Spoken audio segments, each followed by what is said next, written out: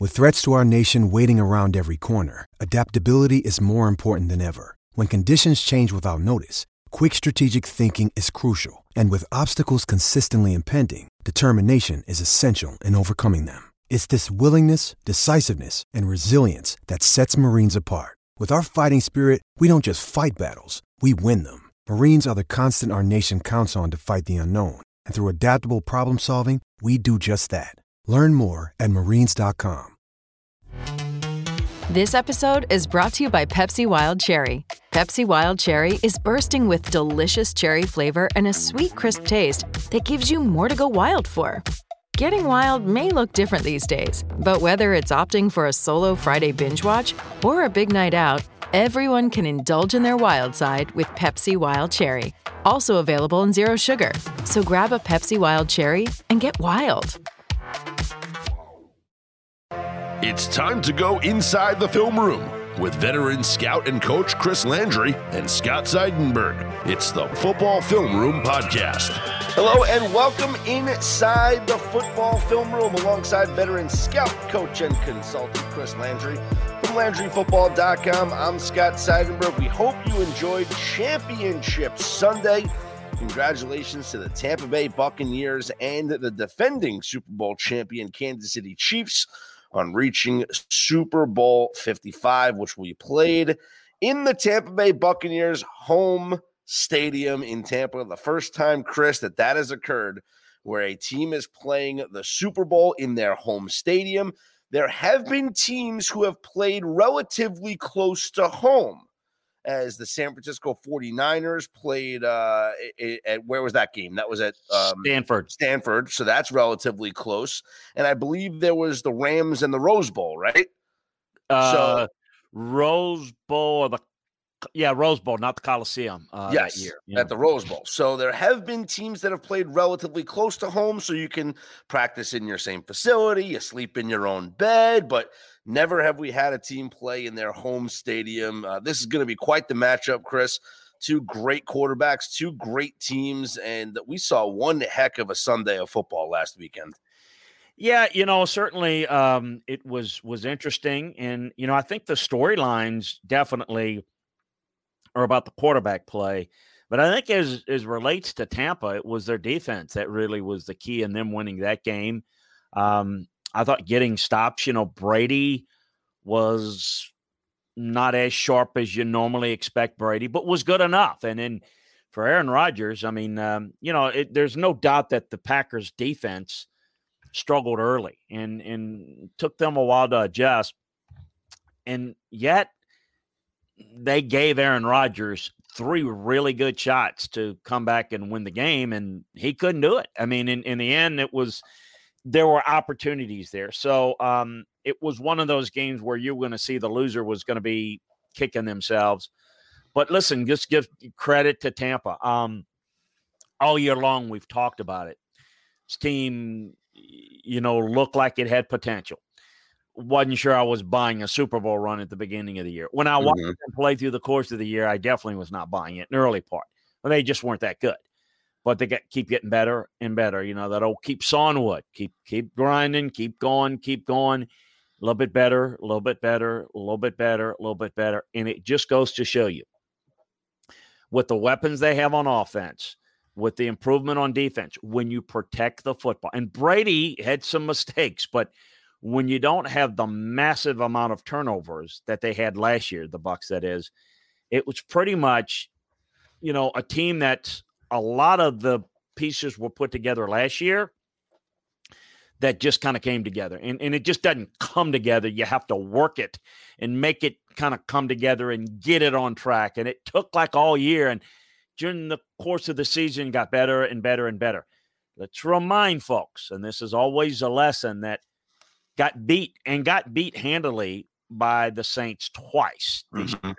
And then came back, and we discussed this last week. I'm not going to revisit last week's show, but Saints kind of had a chance to almost knock the Bucs. Couldn't do it. Bucs survived. Bucs made plays. Saints made mistakes. So Bucs, while they certainly Brady turned the football over, they played a cleaner game than did the Saints, than did the Packers, and they're here. And you look at what the Packers could do and couldn't do. It just wasn't good enough. And let's credit the Bucs with that. Just really good job. They were able to run it effectively enough. They worked the short passing game effectively enough, but it was defensively. Man, they really rushed the passer well.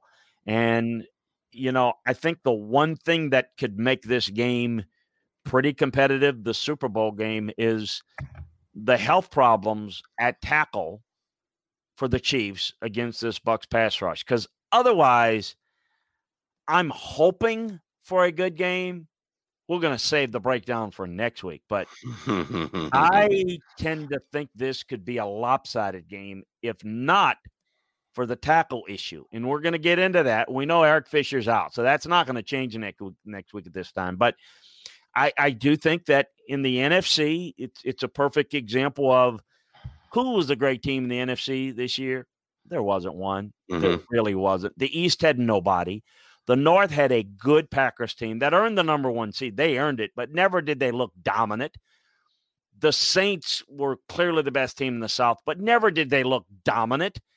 Certainly no team in the East was very good. And the West of the NFC, which we thought, hey, somebody's coming out of that NFC West, and it is going to be iron sharpens iron, and somebody's going to be really good. The Niners collapsed with injuries.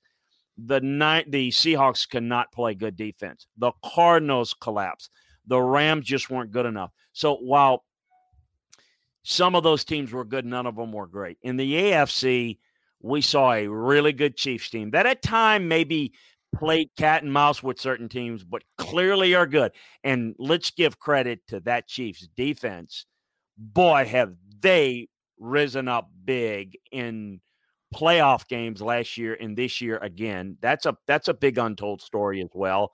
And I think Buffalo ended up playing pretty well. So the strength was in the AFC. So no surprise in that the Chiefs took care of business. I think we thought, the NFC, who knows, how it could be. So that's where we are. And it's going to be the old guy, the old guard quarterback and the young guard quarterback. That's the storyline, no doubt. But I do think we need to look at the play in the trenches and the defenses and how they stepped up, because while the offenses may score and may sell a lot of jerseys, it's the defenses situationally that really allowed these teams to get to where they are now. Yeah, and the Bucs, their defensive front just had an incredible game. The return of Vita Vea certainly sparked them. Jason Pierre-Paul was just all over Aaron Rodgers all game. I thought he played phenomenally. And you look also in the secondary, Chris, they were without Antoine Winfield Jr., who had such a great season this year. And he's going to be back for this Super Bowl. That's just such a huge addition to this Bucs defensive secondary. I just thought Tampa outplayed Green Bay in that matchup, and Bruce Arians outcoached Matt LaFleur. And there's no question about that. Everyone's going to talk about the play at the end of the game, Chris. But there's so many different plays over the course of that game that would have prevented that situation even happening. But that being said, we did get to a spot where it was 4th down. Aaron Rodgers should have ran on 3rd down. We know that. Maybe he scores. Maybe he gets pushed out at the 2, and it's an automatic decision to go for it on 4th down. But he tried to throw it. It was incomplete. So you have a 4th down decision here. And Matt LaFleur decides to kick a field goal to go down 5 instead of attempting to go for the touchdown. Now, it's an 8-point game. So there's no guarantee that you're going to even get the 2-point conversion to tie the game anyway. But I liken this situation to the way that I was so critical of Mike Tomlin for punting against the Cleveland Browns. And that is, Chris, and this is the simplest way that I can explain this for our audience. And please, we welcome your comments and your questions on this show. You are a part of this show just as much as we are. So please join us in the chat room. Either way you slice it, no matter what the outcome of that 4th down play was, incomplete pass, touchdown, whether you miss the 2-point conversion or whether you make the 2-point conversion, no matter what the result was, you still needed your defense to stop the Tampa Bay Buccaneers and get you the ball back to win the game. Because at best, you're only tying the game. So no matter what, you needed your defense to come up with a stop. And if that's the scenario, I choose to go for the play with the greater reward, which is the touchdown. Because either way you slice it, I'm asking my defense to get a stop. I'd rather have the ball only needing a field goal to win the game rather than have the ball looking to just tie the game or potentially win it. That's just my 2 cents on the play. Yeah, look, decisions like this, in-game decisions, I try to tell folks, it's about what's the highest percentage chance. And I know we are living in the world of analytics. Well, the analytics tell you it's the wrong play. Yeah, well, here's the thing about, though, analytics, and they're different views. Certain folks interpret things differently. So here's the thing about not just pure analytics, but in general. It factors in overall numbers throughout every team in every situation. That's not football. It's not cookie cutter football. So, for example, whether you go for it, go for 2, go for 1, go for it in 4th down, all those things are situational. Analytics are just generic. We call it gut feeling in football, but gut feeling is about what's going. All right, 4th and 1. Scott, how well am I blocking the 3 technique? Am I struggling with that, or am I having a lot of success? Makes a big difference. Analytics doesn't figure that in because it's factoring in everybody. You want to be a little bit more specific. In this case, there are a couple of things that jump to mind. In that situation, the best percentage chance in that game for the Packers to win down by 8 is to go for it in 4th down and convert it, and then have to convert the 2-point. Not easy to do. That means you have to hit at that point. You got 2 plays, and you got to score 2 touchdowns in 2 plays. You got to both. You got to do it. You got to do it. But you got a chance. You've got a quarterback. It's a good defense. You've not had success on 1st, 2nd, 3rd down. No gimme. And not saying, oh, the chances were good. They were not good. You put yourself in that situation. But your best chances at that point were to find a way to make 2 plays because you have a chance with 2 plays. You got to make the first or else the second one you don't get a chance at. But that's the best chance. It's better than your defense has to come up with a stop against a great quarterback that could maybe, if nothing else, pick up a 1st down, and you never even get a shot. Then you never have a shot. And people will point towards, well, they called that play and it was holding, but why did they call it now? I get it. Everyone would have liked to have seen Aaron Rodgers in a viewing standpoint, if you're not a Bucs fan, of course. Everyone would have liked to see more football. Anybody would like to see one more shot versus we can kneel down now. I mean, the game's over. We just want to see more. I get that. But the bottom line is you put yourself in that situation, and it was the right call. There was nothing that egregious with the pull shirt that was so obvious that was missed in the other part. There were other bad calls, yes. But, again, I don't. But that is the best percentage. Now, I'm going to go back, though. I'm going to go back to and this is where I wasn't clear enough. It's my fault. I'm going to go back to where I think analytics gets them. Remember earlier when the Packers went for 2? And they missed it. They missed it. Mm-hmm. Well, analytics say you go for 2 twice. Again, understand your situation. Understand how you're having success or not against certain looks and your ability to run it, your ability to throw it. Again, that factors in. To me, now let me just say this. They kick that extra point, and that is not a guarantee make, but a high probability. You're down 7. Now, I ask rhetorically, or I'll give you my answer. They're down 7 and it's 4th down. Probably go for it because now instead of having to have 2 plays, it's really 1. It's 1 and an extra point that should be a gimme. I think it makes a big difference on how they played it. I also think there was probably some miscommunication on the play call on third down.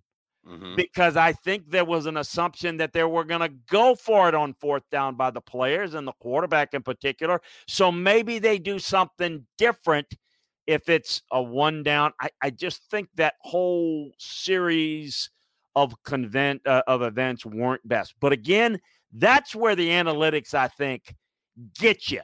Early in the game, let's go. Analytics say. Analytics, it's fine to hear what they say, but what does this game feel like? What does this game look like? Does it marry up with what the analytics say? I want to know what the analytics say, Scott. Mm-hmm. But also I'm going to use the football acumen and say, you know what? I don't care if it says to go for one. They can't stop us. We are blocking them easily. And you know what? We got a field goal kicker that's shaky. I'm going for two, even though analytics say go for one. On the other hand, if it says go for two, now I'm not talking about late in the game where you have really no option but to go for two. But I'm talking about if you got enough time, you begin to chase points. And what happens, you get further and further down. Now, all of a sudden, you end up, instead of being one possession down, you're two. Instead of two, you're down three. And then you got problems. So I think, so if you're in a situation where, you know what, analytics, it says go for two, but you know what? We are like pulling teeth trying to get in the end zone. They're a really good red zone defense. We're struggling. We're going to be smart, and we're going to see if we can keep this a one-possession game without having to score.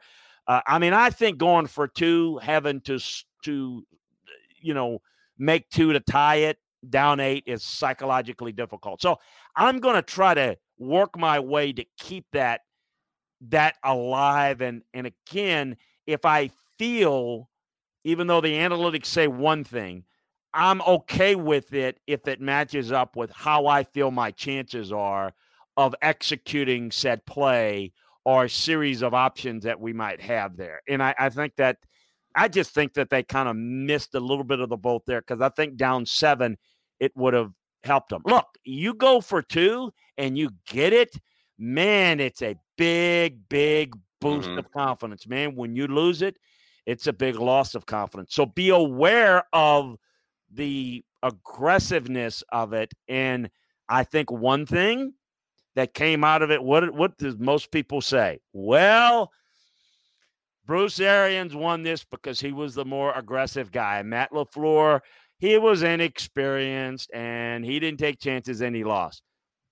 You're right. But if Bruce Arians had fallen on his face and thrown a pick 6 at the end of the first half, or, then it's like, aggressive, foolish, dumb guy. That's dumb. That's just the way it is. So I always look at it. You can't look at the results and say that was a good decision. Because the decisions that we got to make as coaches are all about situation and what do you feel your chances. Now, I do think that it said for Matt LaFleur that I don't feel good about our chances of making a play here. So he thought his best chance was we're going to get it into, we're going to have to come up with a stop, because I don't think we can score twice. And again, even if you tie it, you still got to stop Tom Brady from going down and scoring. But you know what? We're gonna sell out. We're gonna go ahead, kick a field goal. We got to get a stop.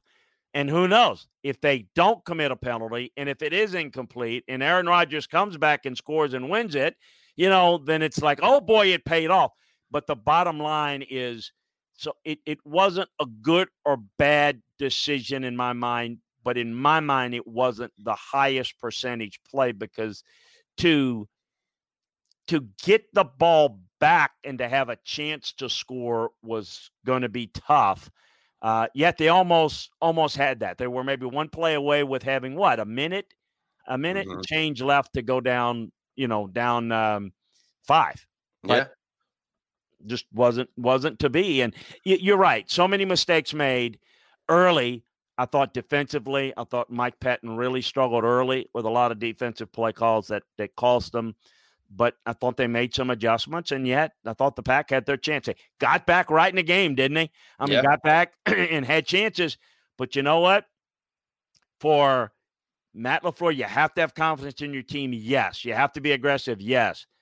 But you know what? I'm going to tell you something. As a coach, you're there. You got 3 plays, and you can't get it done. And you're about to say, we are not able to crack the red zone defense.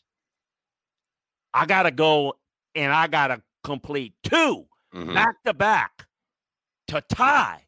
You tend to think, I mean, every coach wants to have confidence.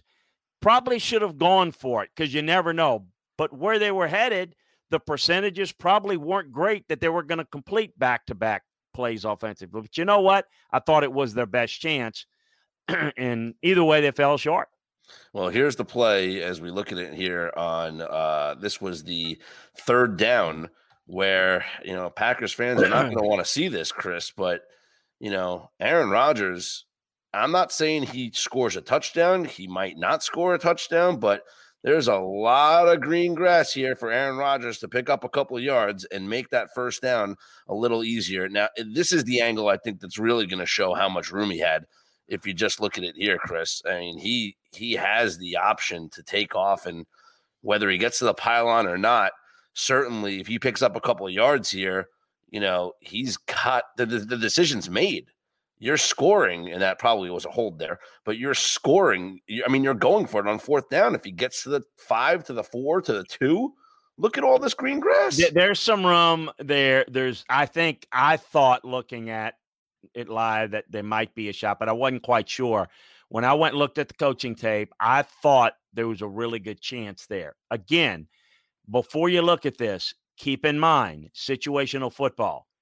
He's under the impression, based upon his comments, let's look at this first. So look, you got 2 guys that have got to get off blocks that are going to meet him at the top.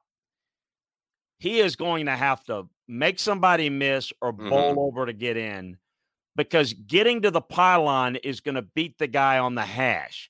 But the guy in the end zone's coming off that block. He's going to have to get some an after contact yard, because I think if you look at it, I think he clearly gets to the 4, to the 3, and that's where we're dealing between the 2 and the 1 yard line. Yeah. There's going to be contact made from the top. Again, you don't see it now because the ball goes out.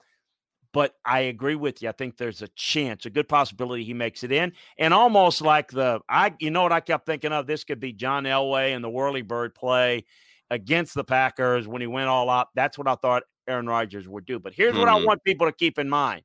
Aaron Rodgers is under the impression on this play that they're going for it on 4th down. Yeah. So, he's trying to fit something in. He's got another play.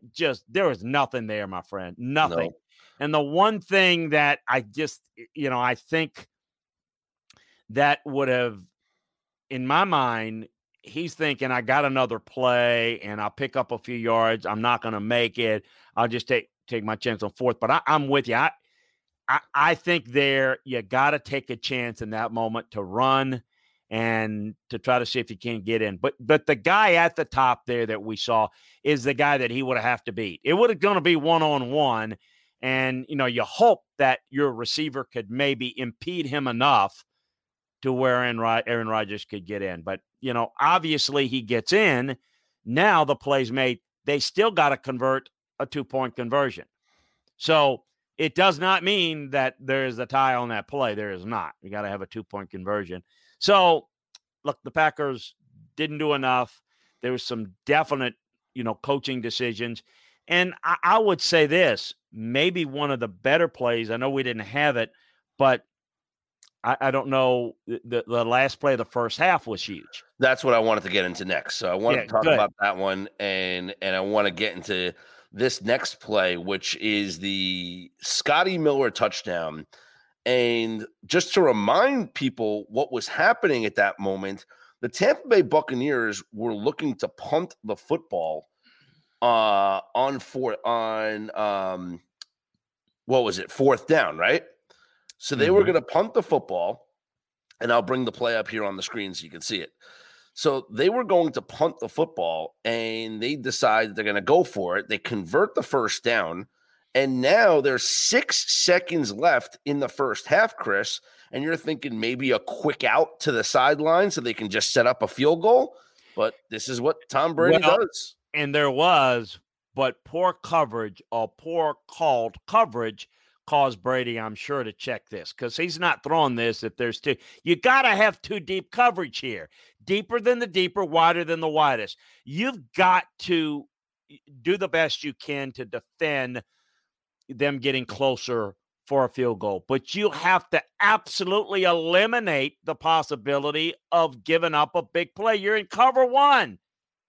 Look at this. He beats him. He crosses the face to Scotty Miller, and Brady just checks it. Once he sees their man-to-man in cover one, he knows he's got man-to-man on the outside. And we're going to take a look at it again. Hopefully we can see the alignment because this is key from the end zone shot if they'll show it correctly. You can't quite see it. What you would see is the technique that they played. He's played inside. He gets beat to the outside. So let me, if we could, and we'll go back to, let's look at it right here, and let's go back to look at the wide shot. And I'm going to tell you why this play should have never happened. This was not the play called in the huddle. So let's take a look at this outside, okay? You got a deep safety at the top. I'm pointing here for those who are looking. So there you go. You got the deep safety at the top. You've got the receiver playing, the corner out there playing outside technique. Okay, that means that he's in danger as we see the snap. He comes inside. There is nobody to help him. So what you want to have is two deep coverage. So they should be two deep safeties. Okay, they're defending against the field goal, but what you have to do is have two deep safety. So the corner could play outside technique with safety help over the top. Scotty Miller crosses the face, spins the corner down, and he basically runs outside of him, and you got no safety help. So it's man coverage on the outside, and it's a great throw. If it's not a great throw, it's not a completion. But the guy has got speed. When you've got Scotty Miller, what can he do well? What route can he run well? Speed. He can run the vertical route. Brady sees it. It's cover one. You got no safety help. It's man coverage. He's going to him. That's when he decides it, not before. You got the safety coming up way too late. You can't. You have to have two deep coverage. You can't give up an easy score against a guy like Brady. Yes, they might complete it. Yes, you might give up 3. You got to do your best to play underneath it. But this was an aggressive defense to try to take away the short route to prevent the field goal. As Scott mentioned, they're trying to get in field goal range. Instead, they're ill-prepared to play for the deep ball. In this situation, you have to play two deep coverage, in my mind. You have to, prevent the deep ball, okay? And then you got to do the best you can in your dime package to play the underneath to defend against the field goal. You got to do both, but you sure as hell can't give man-to-man coverage on the outside to give up a play. To me, this was huge. And yet, as we said, the Pack still got back in the game, but I thought this was really a tough play. What's crazy is, and Brady must have checked out of something because all of the receivers are all goes. If you watch the routes, all of the receivers are running streaks down the field. That's what I'm saying. This was not called in the huddle. There's a different play. He has the freedom to check out of it. Once he saw single high, it is all go because you got all goes against single high. Where is the single high safety going to go? You don't care. He's going to go somewhere, and you're going the other direction. You got man-to-man. Boom. That becomes a man-to-man and against a speed receiver. Well, he's got great weapons. He recognizes it pre-snap. Maybe not everybody's as comfortable doing it. That's the difference between having a great quarterback. This is what you don't do if you're playing against a Tom Brady that's going to be able to notice that. You show single high early. You got your opportunities to get a big play. Look, if it's not a great throw and it's a drop, and that's a different story. You got to still execute it. But it's the ability that defensively, you've got to do what in that situation? You've got to take away the deep ball, prevent any chance of the ball getting behind you. Deeper than deepest, wider than the widest, you can't allow it. Underneath, you don't want them to complete it and get a field goal. You don't. but that is the better alternative than getting beat for 7. So you've got to play, in my opinion, you play 2 deep man under, and I think you can get a linebacker dropping, playing in the short middle to help out underneath. And, if you do that, particularly, if you do a good job of matching up, pattern matching underneath with a short middle help, you've got a chance to defend that short route, but you also don't give up the deep safety help by cheating a deep safety up, because then you basically become man-to-man, and you can't cover those speed guys. That wasn't a really good fit. You certainly don't want to have King up against Miller in that type of situation. So you want to have the ability to have 2 deep coverage there so that you can have a corner playing outside technique, funneling it inside so that you can cover the out route, and you've got safety help inside so that play does not happen. It's incomplete, and then at that point, if they're going deep, it's incomplete, and they're kicking, well, I don't know. They're probably going for it again because it's too long of a field goal, but maybe they try it.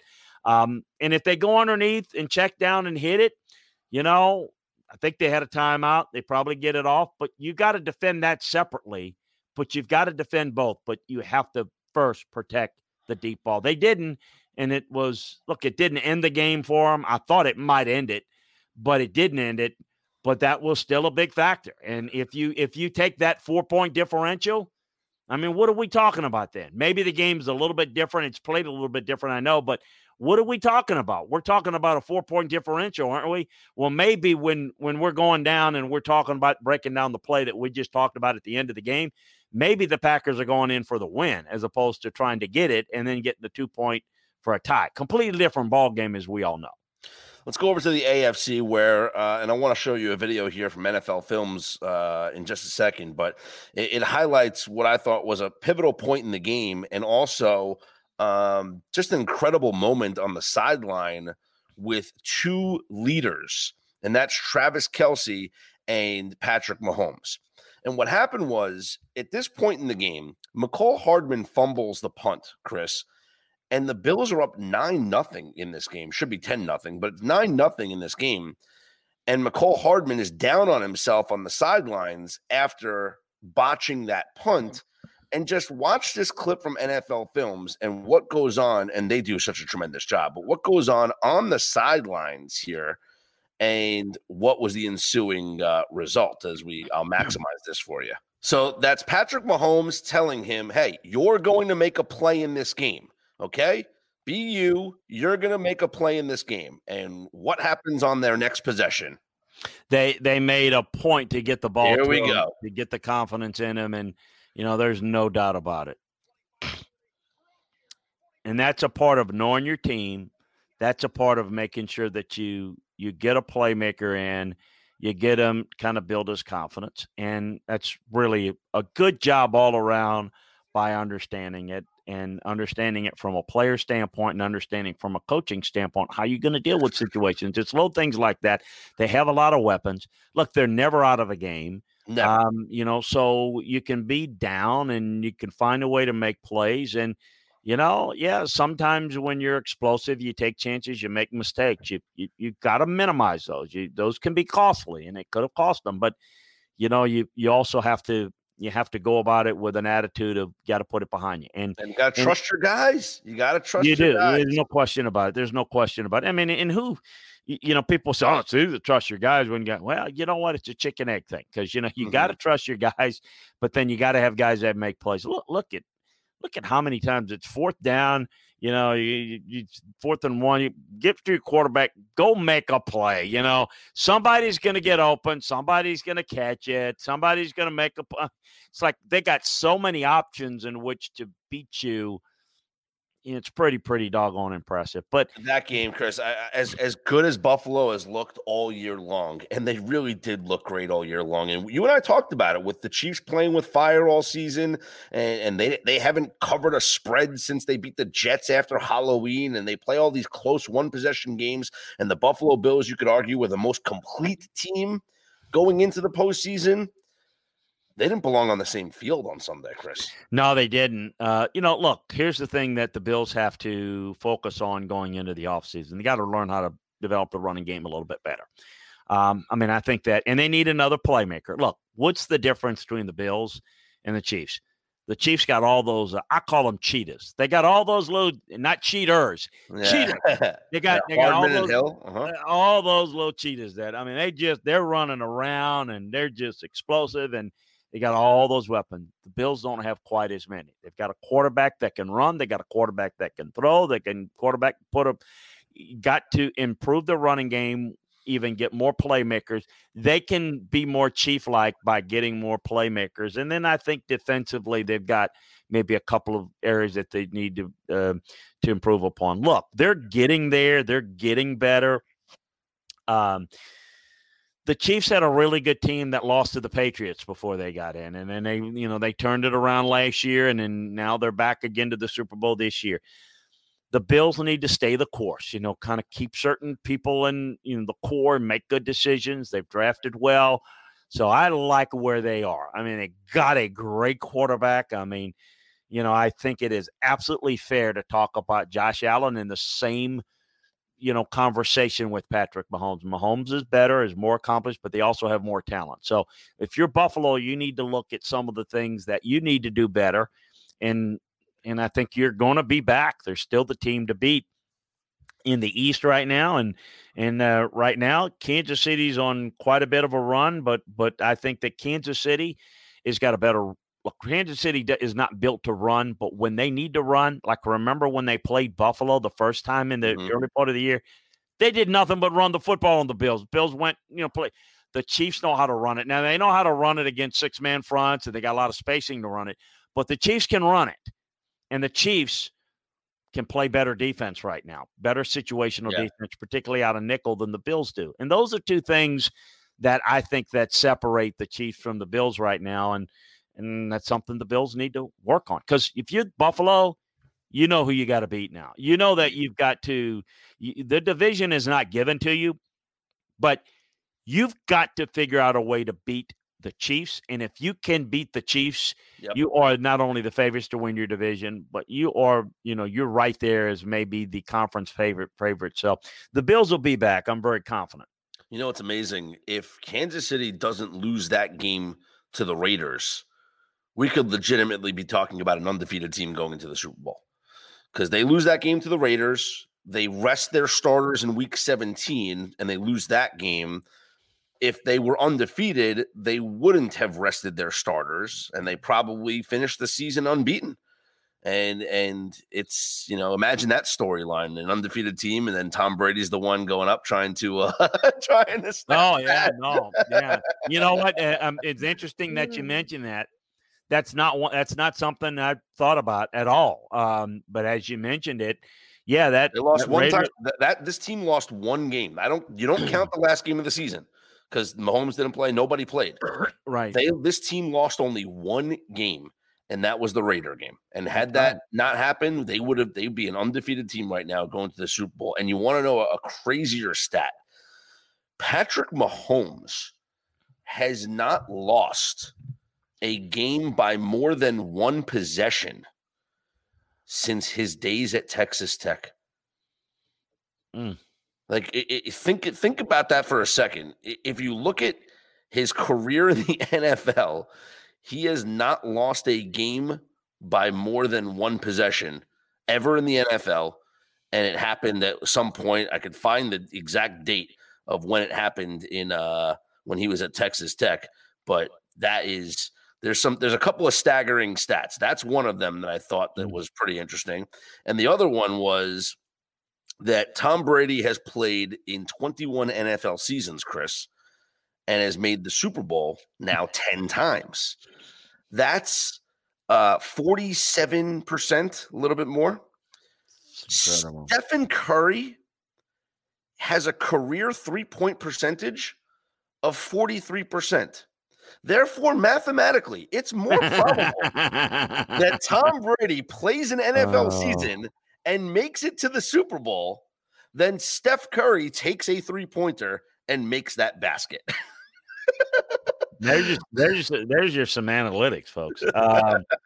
No, it's well, and think about this. He doubles now the second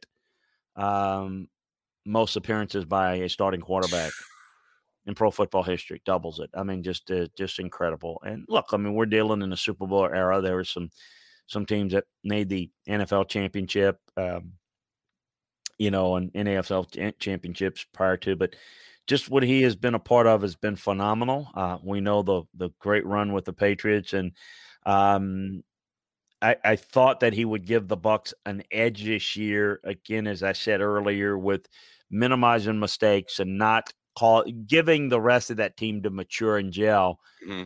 But I really, even with the, nobody standing out in the NFC all year, I never really bought into the Patriots as being the NFC representative until they got to the point where they beat the Saints and, well, you're in the conference championship. You've got a real shot, but I never really bought it. So kudos to them. You've got, some big time receivers. You've got some good tight ends. You've got, some other, I'm going to give a hand at, there's probably not anybody that's graded out better as a rookie this year than Tristan Wirfs, the right tackle of the Bucs. Been outstanding. You mentioned the defensive line of the Bucs, and you mentioned the play with, both safeties out. But how about Shaq Barrett? How about Devin White? How about Lavonte David? Lavonte David, who has been a great player for years, but it's just been one of those great players on the team that's not even making the playoffs. Now he's starting to get noticed. That defense has some talent, and they've kind of put it together for a while. And, you've just got a lot of pieces there. Sue's played well. They've had a good rotation. Pierre-Paul's been good, but David, to me, Shaq Barrett, it's starting to come together, and with an offense that still I don't think they're quite as consistent running it. Ronald Jones gets hurt, and lo and behold, Leonard Fournette steps up a little bit. Leonard Fournette, he of the not working hard, not really all that effective, not really good catching the ball out of the backfield, but he has helped them. Certainly was a big factor. They probably don't get out of the New Orleans with a win without his play, and he's helped balance it out and set up play action. And Brady, and you know what else? You know what else he's helped with too, Chris? And this is a stat that I brought up last week when I was kind of handicapping the game and figuring out why I wanted to bet the Buccaneers against the Packers. And it's ironic that the situation actually came down to it at the end of the game. Now Tampa threw it and they got the penalty, but there's a stat called power success rate. And what that measures is how successful a team is on short yardage plays in a must-have situation. So 3rd and 2 or 4th and 2 where you got to have the first down, or goal line plays where you got to have the touchdown from 2 yards or less. The Tampa Bay Buccaneers are the number 1 team in the NFL in power conversion rate. They get that first down. They get that goal line touchdown more than any other team. And Green Bay, conversely, their defense was like 31st in the NFL in stopping those plays. So I felt that if the game came down to a key 3rd and 1, the Bucs were going to convert it where, Green Bay wasn't going to stop them. Leonard Fournette has helped out a tremendous amount in that category. Well, that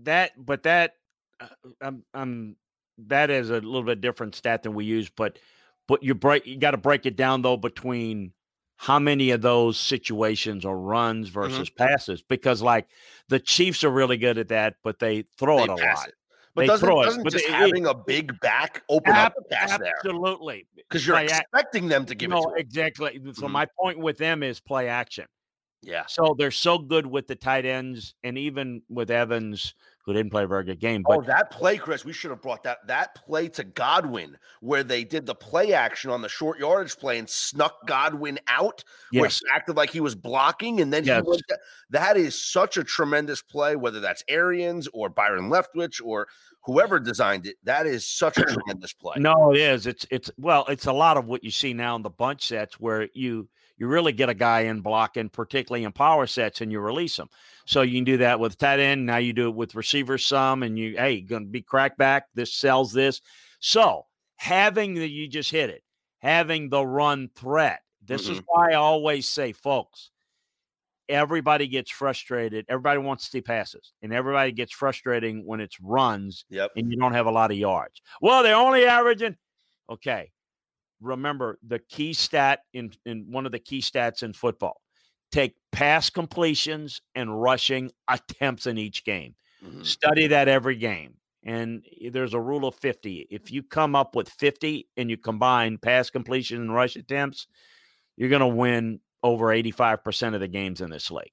And the reason for that, and there's some exceptions, that's why it's not 100%, it's 85. You turn the football over 4 times, it's going to flip that around.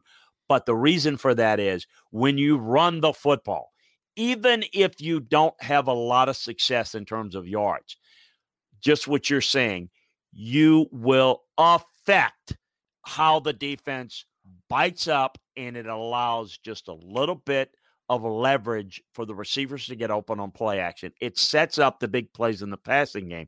So very often people say, you see, you run it, no good. They threw it.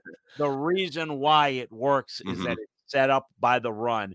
I don't think people get that. Just like when you spread people out and you throw the football and you get them in what we call small on defense and they're chasing, boom, you check in, hand the football off. I mean, you're blocking 5 against 5.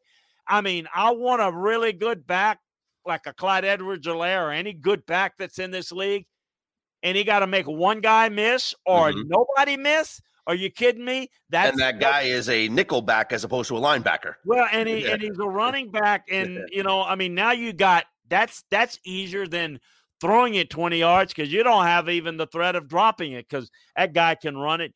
But that works because how you're able to dictate with the pass game with your spread sets. Well, when you have multiple weapons, it forces that. So, yeah, there's an element, there's a method to the madness, so to speak. But there's no question about it. And, the game's changed so much because it used to be so much power and you wanted to run short yardage. You ran with that. And now a lot of it with zone blocking and angle blocking, a lot of it is spacing and lateral movement, horizontal, getting the defense spread out, getting the defense biting. So you're down blocking, you're cross blocking, reach blocking, and then you're kind of gapping them underneath. People get frustrated sometimes. I get this a lot about people get frustrated with short yardage and goal line teams that go shotgun.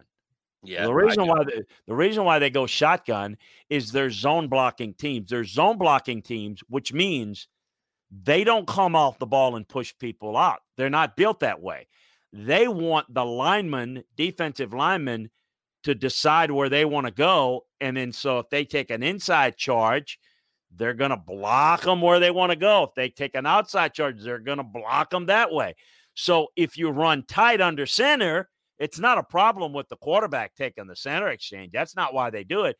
But if you do that, well, if you're a zone blocking team and you're an angle blocking team, you're a finesse blocking team, and you don't push off the ball, well, then the worst thing you want to be is in a tight formation where the defensive line takes its charge and you're right in the backfield and you got a loss. The reason why they do it is so to give enough space for the defensive line to take their charge, and it allows you to be able to do a couple of things. One, to be able to get an angle block to have a crease for the run, or if you want to pop a pass in an RPO setting.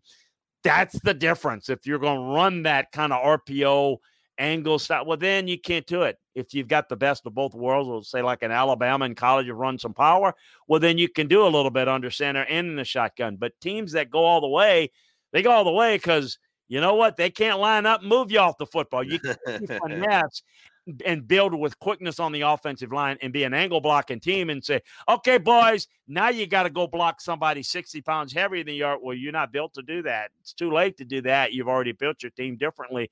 That's why you see that. But I think the ability to be able to manipulate is so critical to your success in football in these strategical situations. So I got to tell you, we're going to get into more of it next week, but one of the things we're going to have to do is, for me anyways, to come up, how can the Bucs win it? Because the reality is I see no scenario where the Bucs can win this game without the Chiefs' help. I mean, it's going to have to be a bad game from them. I think if even with their deficiencies at tackle or loss of Eric Fisher at tackle, which is going to be a problem, I still think if the Chiefs play their game, if they play close, if they play their B-plus game, I think they win this game, and I think it's a decisive win. I don't think it's going to be as close as we all hope, but we'll see what the Bucs can do, and maybe, and again, it's getting it done. The Bucs are going to have to run the football because I think against Kansas City you can run it. They play nickel very well, and so it's going to be quite the matchup, in terms of the game within the game. But it's going to have to be a great game by the Bucs, and it's going to have to be the Chiefs. They're off the bad start with losing Eric Fisher. That's tough. I mean, that's tough to replace, but I don't know if it's going to be enough to make this game that close. But we'll see. We'll get into that next week, I know. Yeah, we'll do a full Super Bowl preview coming up next week right here on twitch.tv/Chris Landry Football. Make sure that you join us live 6 o'clock Eastern time next Tuesday night. You can join us in the chat room, ask your questions, tell us your thoughts about the Super Bowl. Who's going to win? Is it going to be the Chiefs? Is it going to be the Buccaneers? We'll answer any of your questions as well. And if you want to listen to the show in podcast form, just make sure you subscribe to Landry Football's conference call wherever you get your podcasts. Chris, I know up on LandryFootball.com, in addition to the Super Bowl breakdowns, you got Senior Bowl preparations. You're going to be heading down to Mobile, Alabama for that. And also there's coaching news that still has to be determined. The Texans' job is still open right now. Eric Bieniemy could be landing that. Leslie Frazier, another guy who could be in the mix there. What's the latest on the Texans coaching search? Well, I think we're going to know this week. I mean, I think they wrap it up this week. If they don't wrap it up this week, then it's got to be Eric Bieniemy. I mean, and again, here's the I guess the worry about doing it is, so when you do these interviews, you do them Zoom interviews, and then you bring them in person. Well, you're not able to do that with Eric Bieniemy yet. So, or anybody that's still in the playoffs, but he's the one that people are most interested and focused on. So what you worry about if you're a team like the Texans, if you go ahead and, have a meeting with Eric and maybe you don't want to offer it or he doesn't want it or whatever, then you're back to, then you're waiting an extra week. I think we'll know where they're headed this week because they're going to announce somebody or they're going to tell us who they're going to announce, basically, meaning without telling us, we're going to know that they're heading towards Eric Bieniemy, we would think, unless something blows up there. So, yeah, we've got all that for you. As you mentioned, Senior Bowl stuff, all the write-ups, getting ready with the draft boards, got the latest draft information right here working on. Signing day in college, second signing day, the remaining dozen or so guys that are still unsigned. Big day for USC this past week, getting stuff done. So we got a lot of that as well as all the news and notes in our notebook section each and every day. So check it out at LandryFootball.com.